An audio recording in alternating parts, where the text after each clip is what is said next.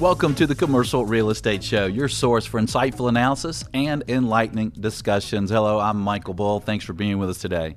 Well, today their topic is the office market. The U.S. office market has been hot. Depending on where you are, that you might even see new construction. If you're a tenant, maybe you're seeing some rising rates. Well, let's talk to Walter Page. He's Director of Research with the CoStar Group and see how the market's doing. Walter, thanks for joining us today.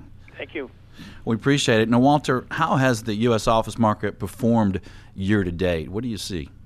Well, Michael, the office market fundamentals continue to improve in the third quarter. Current vacancy rate is 11.6%. That's down from 12.1% a year ago. To put some perspective on this national vacancy rate has fallen for more than 4 years in a row and is now really close to the 2005 levels and the long-term averages. Rents have expanded by 3.6% over the past year. Free rent concessions have generally come in. That compares to 2.6% rent growth a year earlier, so clearly an upswing on rents too. Driving the improvement in fundamentals was a solid string of net absorption. We had 23 million square feet of positive net absorption in the past quarter and 77 million square feet over the past year. This is the highest four-quarter level so far in this recovery, and it represents a growth in demand of 1.1%. That's very impressive numbers. I mean, did you expect the numbers to be this strong right now? Actually, the market is tracking exactly where we thought it would, and this is principally because the job numbers are a little bit slow, but we thought they'd be slow, and we expected that the market would start to pick up. Shadow supply is diminishing and things like that. Okay, and is this recovery across all classes and geographies? So it is. It's a focused recovery. We see three major themes. The first theme, I would say, is that tenants want nice space. So what we're finding is top-tier space, which we define as 4- and 5-star space, or people might call Class A space, has achieved net absorption rates double their fair share. So on the magnitude of 2/3 of demand is going to this nice space, and it only represents 1/3 of the market stock out there. So that's clearly a big thing. The other big theme with this nice space is they want a good location, and that's generally an urban location close in suburban or a CBD locations, because those markets have done exceptionally well in terms of net absorption. So markets like Houston, West Suburban have done well. San Jose's, Cupertino, I call it the Apple effect, has done well. Boston, Cambridge, and even markets like the Dallas CBD. The second big theme that we see is that technology markets, energy markets, and healthcare markets are all leading in the recovery. In particular, San Francisco is the poster child for this because their rents are up by 60% since the recession ended. Houston rents are up by 40%. And then for the healthcare segment, we're finding that medical office vacancy rates or anything medical related tends to have 1 to 2 percentage points lower vacancy rates than the overall market. And then the final theme that we see is that tenants are using less space per job, and this is in particular impacting lower quality space. In fact, we've seen a 15% reduction in typical tenant space usage over the last 12 years. So clearly that is another general theme. Okay. So what do you expect moving forward for property-level performance in 2015? I mean, these are some pretty strong numbers. Do you expect it to continue? So given the office demand growth is about 1.1%, but job growth, in particular the office segment, is growing at a 2% rate, we're looking for the net absorption number, which was 77 million square feet this past year, to be over 90 million square feet in 2015. Additionally, we expect office rent growth, which was 3.6% this past year, to continue to be in that 3.5 to 4% range for 2015. Okay, and we're talking with Walter Page, Director of Research with the CoStar Group. And Walter, let's look at the investment market now. What do you see for cap rates? Where are they trending today in the office market? So cap rates peaked at about 8.6% in early 2010. They've declined about 2 percentage points for institutional property and a little over 1% for non-institutional property. Today we see that the cap rate, most of that cap rate decline has happened prior to 2014, with generally stable cap rates over the past 6 months or so. Interesting. So the Class A rates are down near 6.6. Yes. And how about B product? I guess you're getting a better return there. How much higher are those rates, cap rates? For the non-institutional, closer to 7.4.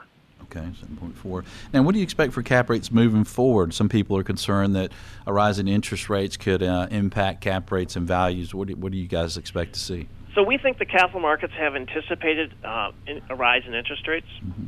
And so we think the pass-through rate from an increase in interest rates should be relatively low. Let's say if you have a 1% rise, you're going to get less than 1/3% increase in cap rates. For investors, this basically means the days of cap rate compression are over, but don't necessarily look for a huge reversal in the cap rate trend either. Okay. And what might be some tips for investors in the office market today, Walter? So we think 2015 is a good year to start new construction. We think that because people who start early in the market cycle tend to do better. We also like fixing broken real estate.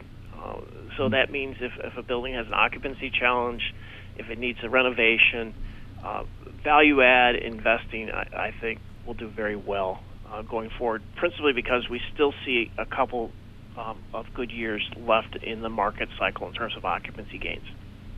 Okay. And you guys are looking at these numbers all the time, and it's interesting, I guess, what you see sometimes. Is there anything in the trends and in the numbers that jumps out at you that we should think about? Well, one of the things that jumps out is that the level of in-process construction has increased by 25% over the past year. So we now have 100 million square feet underway. In particular, Houston has 18 million square feet. New York has 10 million square feet underway.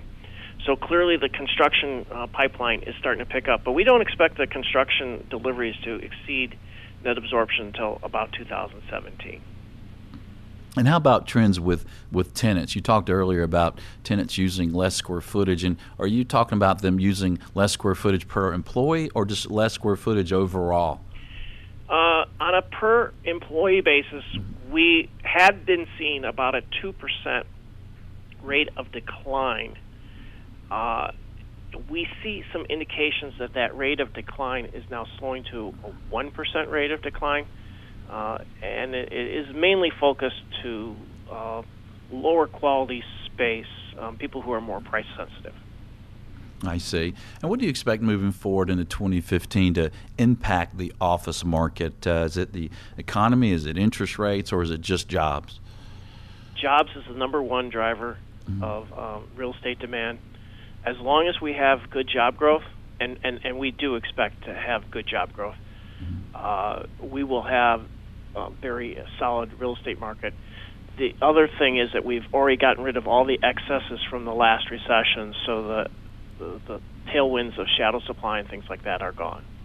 And what do you expect for financing moving forward? Is there readily available financing for the office sector right now? Do you expect that to continue, or can you get a loan to build a new office building today? There is plenty of capital available for real estate.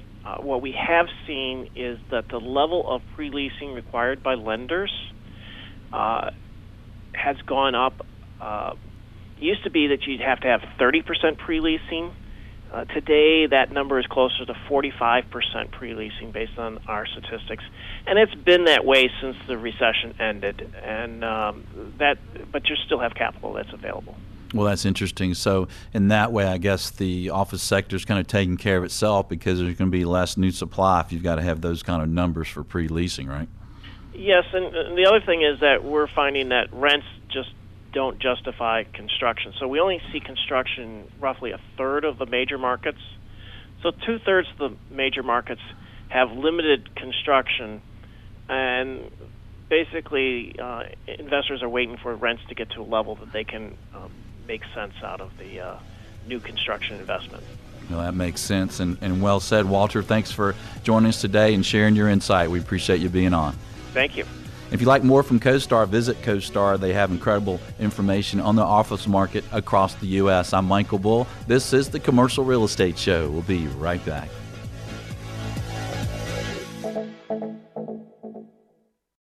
The Commercial Real Estate Show is brought to you in part by your friends at Bull Realty. When your business requires proven performance, visit bullrealty.com or call 800-408-BULL.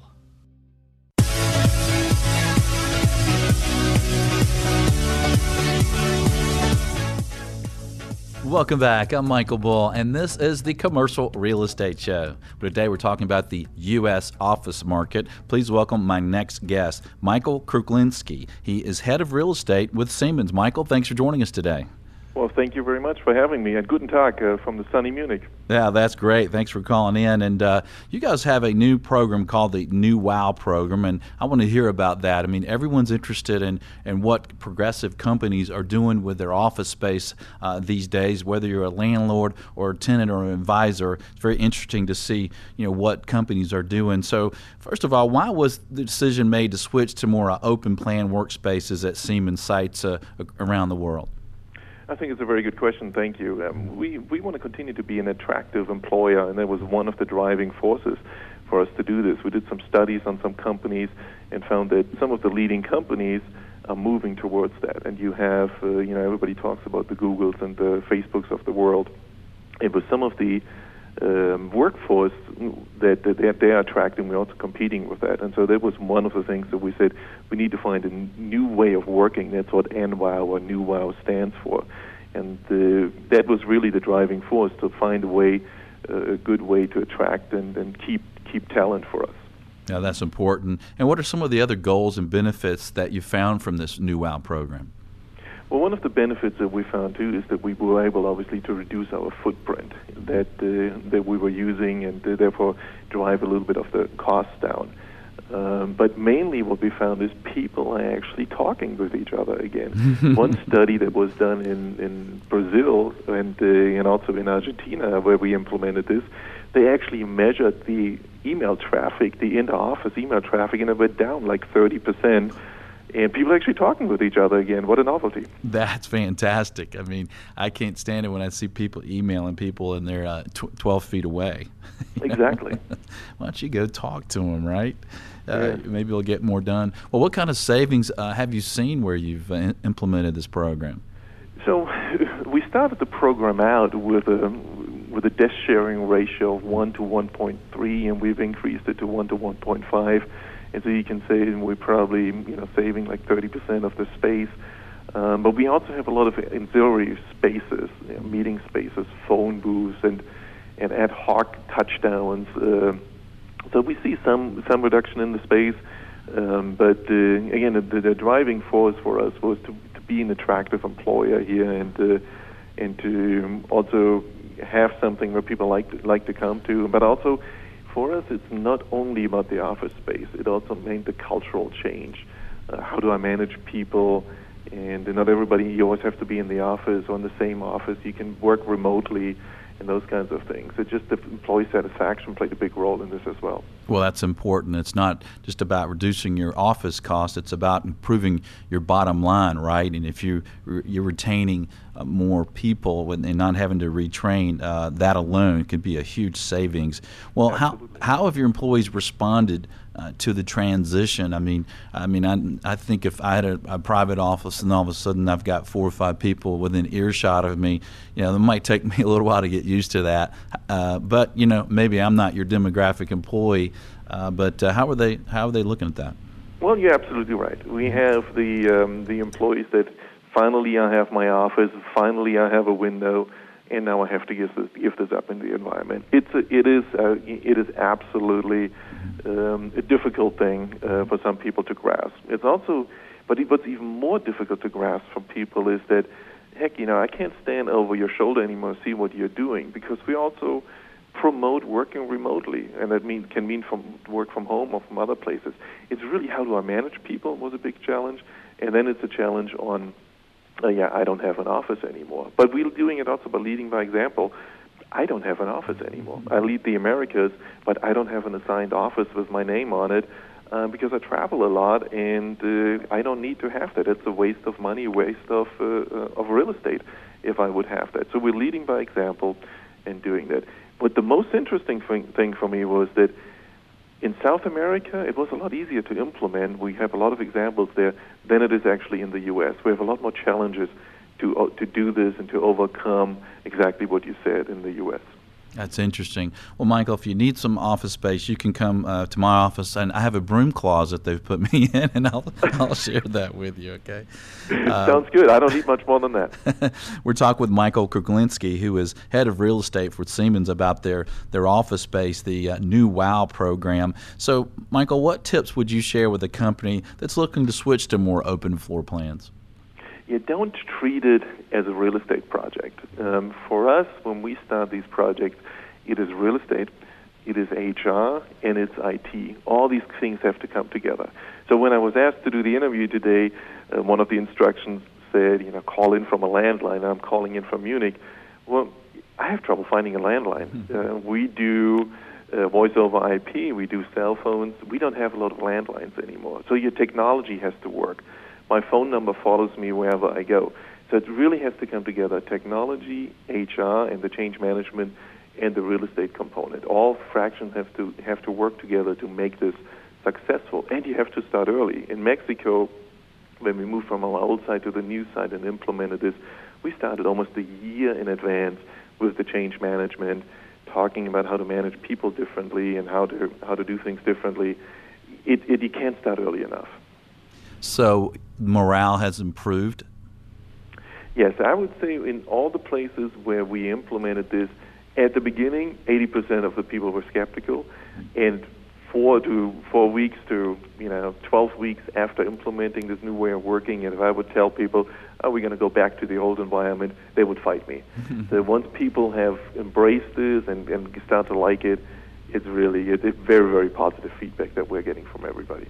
Have you found any health-related issues with someone maybe sharing a cold and having more sick leave issues?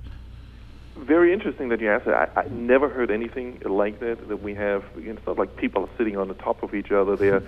And it's actually a cleaner environment, to be honest, because we also have a clean desk policy. So at the end of the day, you have to have everything gone. You don't have food and the leftovers and that kind of stuff laying around anymore. So it maybe makes even a healthier environment because of that. So did you have to change some of your procedures? Like, are you doing more janitorial than you would because you have shared spaces? What are the changes have you had to make in making the operations? Some of the changes were, for example, that we discourage people to eat at their desk. We have larger cafeteria and the areas where they can actually have what we call meet and greet areas where they can eat, so you don't have it at your desk anymore because someone else might sit there tomorrow and just improve this a little bit. Just janitorial frequency of cleaning and those kinds of things. We didn't change anything there. But people have a little bit more conscious of what is happening around them because they might sit at a different spot the next day.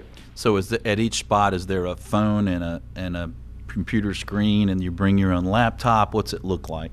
No phones, but every spot has a screen, and you bring your own keyboard, and you come with your laptop, and you plug in or your wireless. You bring your headset. It's all voice over IP. It runs on your laptop, and your number follows you around wherever you are. So I can be working from Buenos Aires tomorrow, and you're still dialing my 407 Orlando number, and you don't even know I'm working from Buenos Aires tomorrow. Wow, that's interesting. So I guess you have to have a lot of power on your internet there, right? A lot of bandwidth.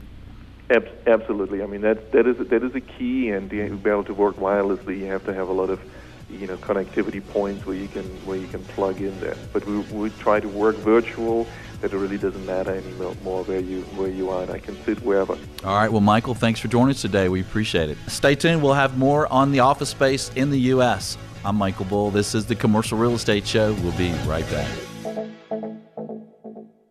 The Commercial Real Estate Show is brought to you in part by Florida International University. With FIU's Fast Track system, you can earn your master's in real estate in just 10 months without interrupting your career. Visit FIUonline.com to learn more. That's FIUonline.com.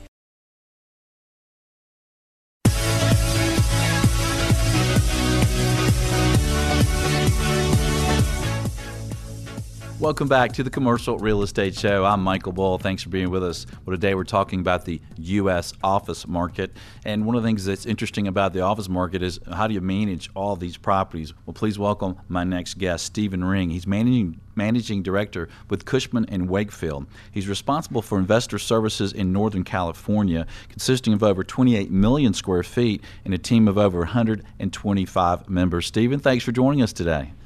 Good morning. Well, first of all, I have to ask you, how is the office market in Northern California? Is it just crazy? What do you see there?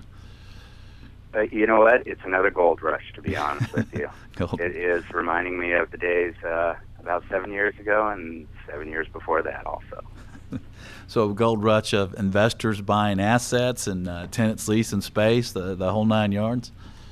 Exactly. I mean, we're at a point now where unemployment's fallen below 5%. Vacancies down to about 8% almost, and the investors' appetite just continues, and the pricing reflects it, obviously. Yeah, well, that's great. And one of the things that people are concerned about is sustainability and LEED certification. How are these initiatives impacting bottom line numbers on a lot of these large office properties that you're asset managing?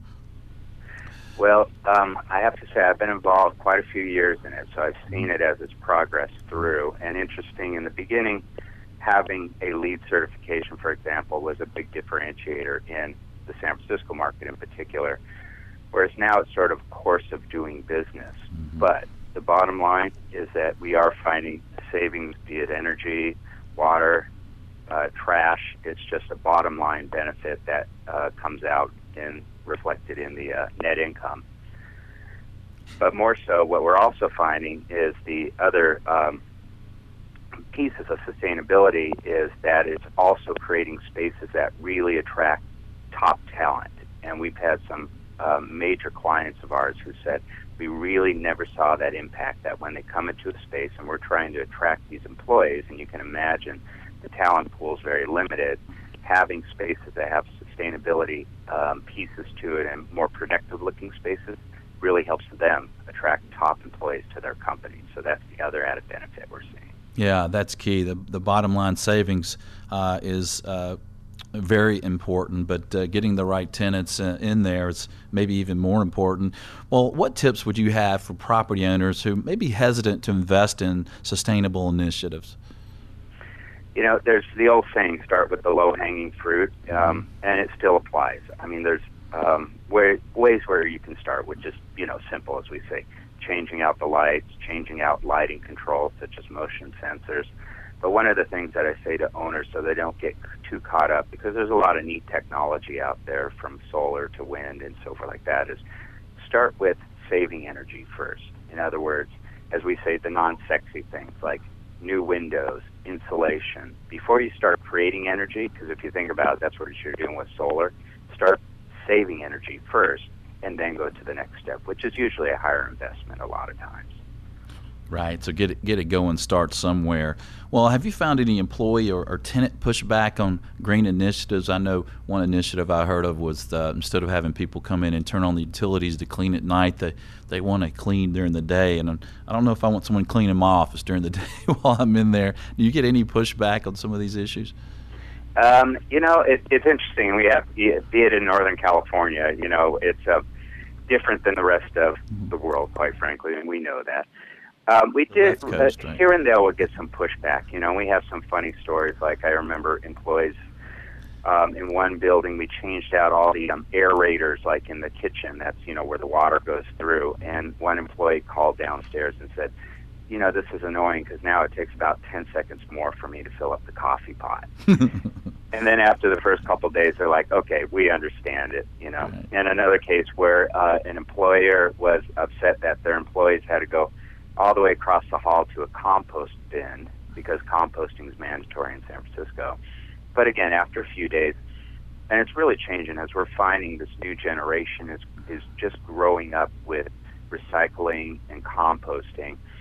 There's an expectation when the employees come into an office. What are you doing, company, and what are you doing, building, to lessen the impact upon the world? So it's much different than it was a few years back.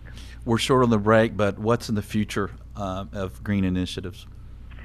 There's a lot out there on the initiative, a lot of neat technology, but really what it comes down to is where we're going to do our voluntary efforts and where mandates are going to come in together. And I think that's where the two have to sort of meet together. But I think we're seeing some good things that are coming out of it for the future. Yeah, I think technology is really improving, so that might be the next wave. Well, Stephen, thanks for joining us today. We sure appreciate you being on the show. Oh, thank you.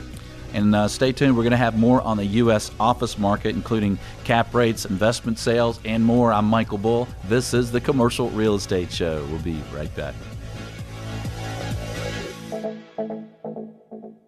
The Commercial Real Estate Show is brought to you in part by France Media. France Media provides exposure to the world of commercial real estate. Visit francemediainc.com or call 404-832-8262.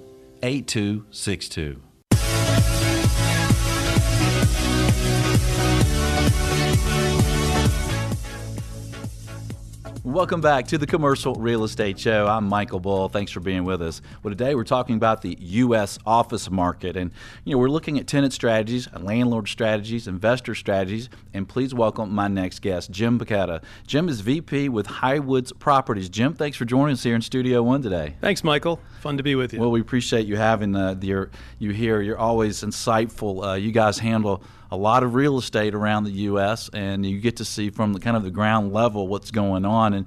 And that's my first question for you. As an owner, as an operator, what are you seeing for performance on some of the properties in some of the areas you have around the country? In our 10 markets, we're seeing steady growth, steady occupancy gains, not only in the markets we're in, but in our portfolio.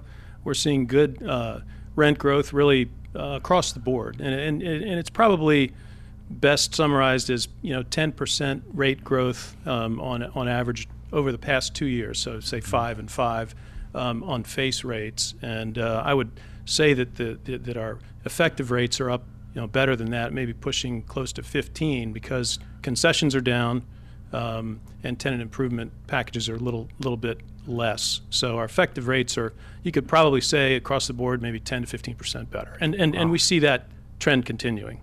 That's pretty amazing. I mean, have you seen that kind of growth before in your history? I mean, that seems pretty high. If things are better now than they've been in quite a long time. I mean, we have seen this kind of growth, but you don't see this kind of growth often. And it's a function of supply and demand.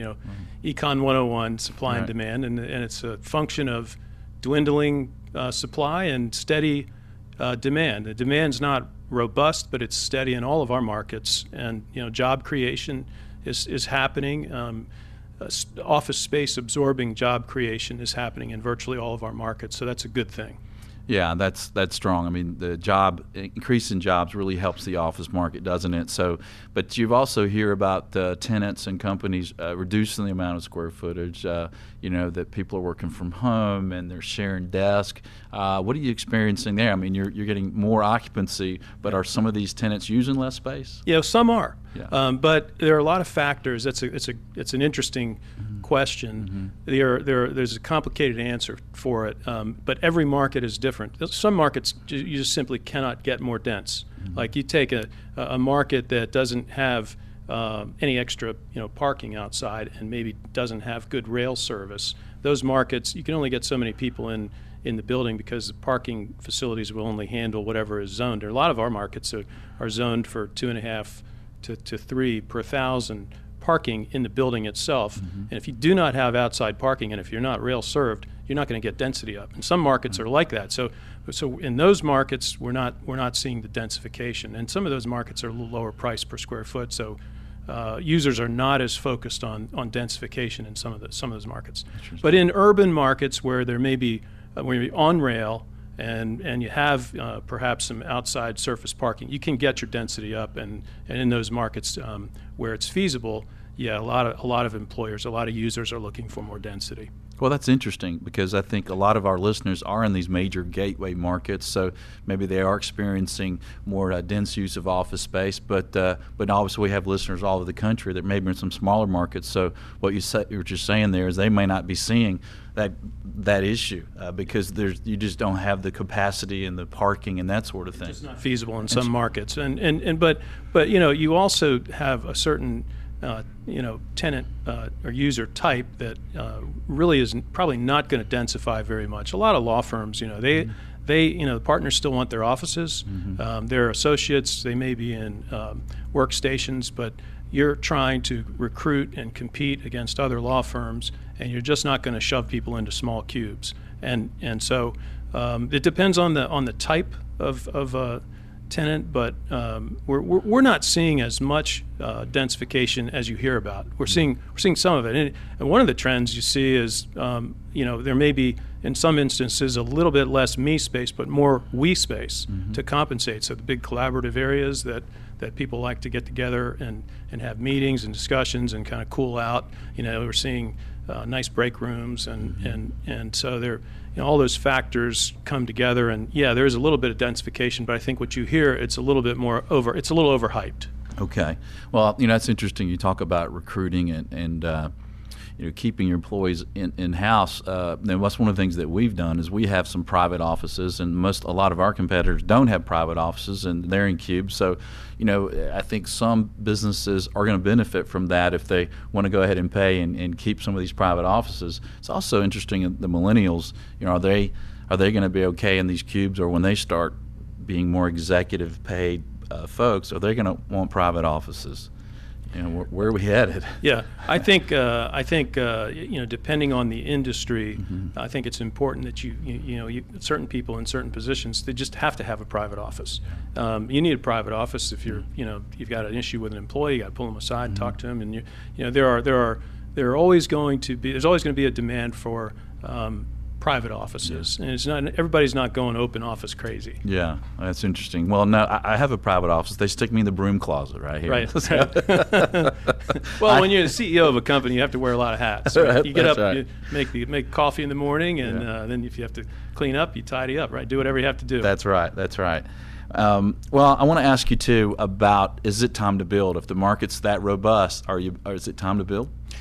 We're building in a couple of our markets, but most of them still have there's still a premium required to support new development costs above the market rates. So as we see rent growth approach the cost, or that you have to come out of the ground and pay X amount of dollars for a building, you got to get a certain yield on that as a developer, and you just are. It's going to take a little more time in the market for us to see a lot of construction. I think we're going to see some more run up in rents before we're going to see a lot of development. Well, good. I want to hear some more about that and about the investment market. We'll look at cap rates.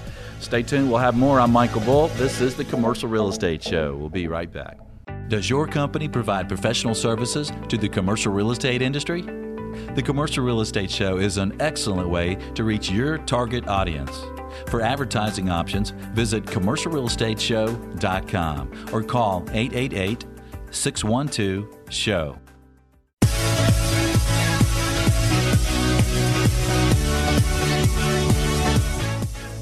Welcome back. I'm Michael Bull, and this is the Commercial Real Estate Show. Today we're talking about the office market. My guest is Jim Bacchetta. He is with Highwoods Properties, and they own a lot of office properties. And Jim, the investment market for office properties around the U.S. has gotten hot. Some would say it's a little frothy.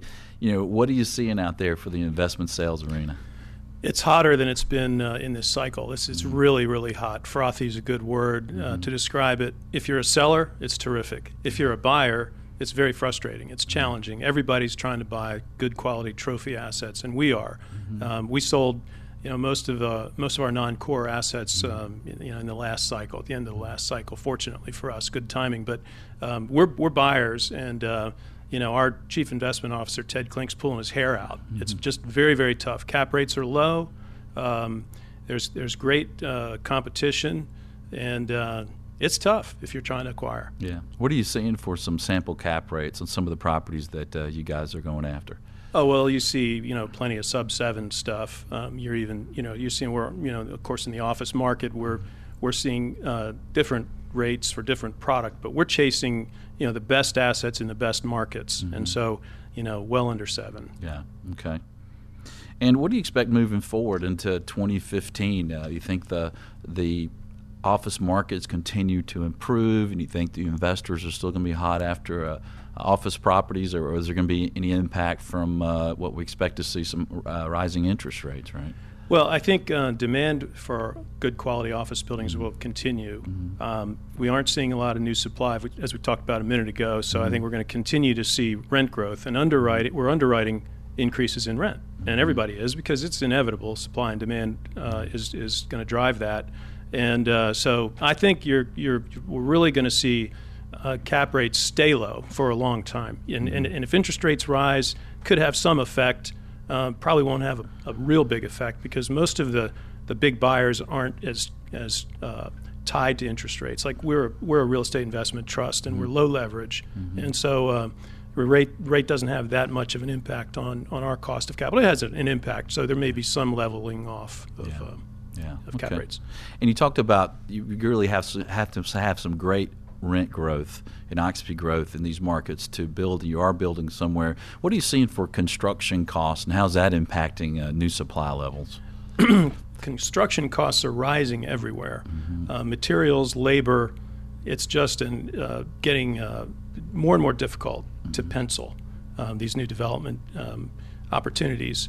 So that's why we're only doing a couple of them, and we're typically, the only thing we're doing is build to suits, because and there are some markets where no large blocks exist. So a new user in the market is going to require new construction, and those are good opportunities for build to suits. But we're seeing cost per square foot approaching $400. Particularly in the urban markets where there may be some logistical challenges.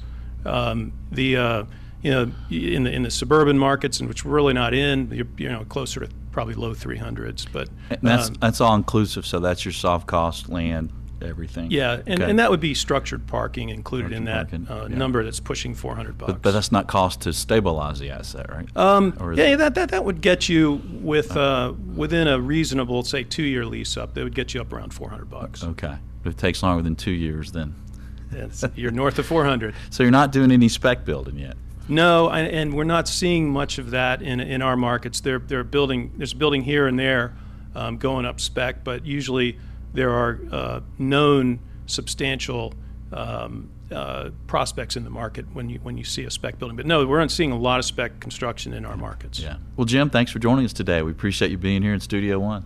Pleasure to be here, Michael. Thanks. Well, thank you. And be sure to join us next week. We'll be talking about Emerging Trends 2015. This is a great report. It's put out by ULI and PwC. It takes an interesting look at what's going to happen in 2015. Thanks for joining us this week. Till next week, be sure that you always lead, learn, and laugh, and join us for the Commercial Real Estate Show. The Commercial Real Estate Show is brought to you by Florida International University. Earn your commercial real estate master's degree in as little as 10 months. Visit FIUonline.com. And Bull Realty Commercial Brokers, a great place to do business. Visit bullrealty.com. And France Media Publications and Conferences. For exposure to the world of commercial real estate, visit francemediainc.com.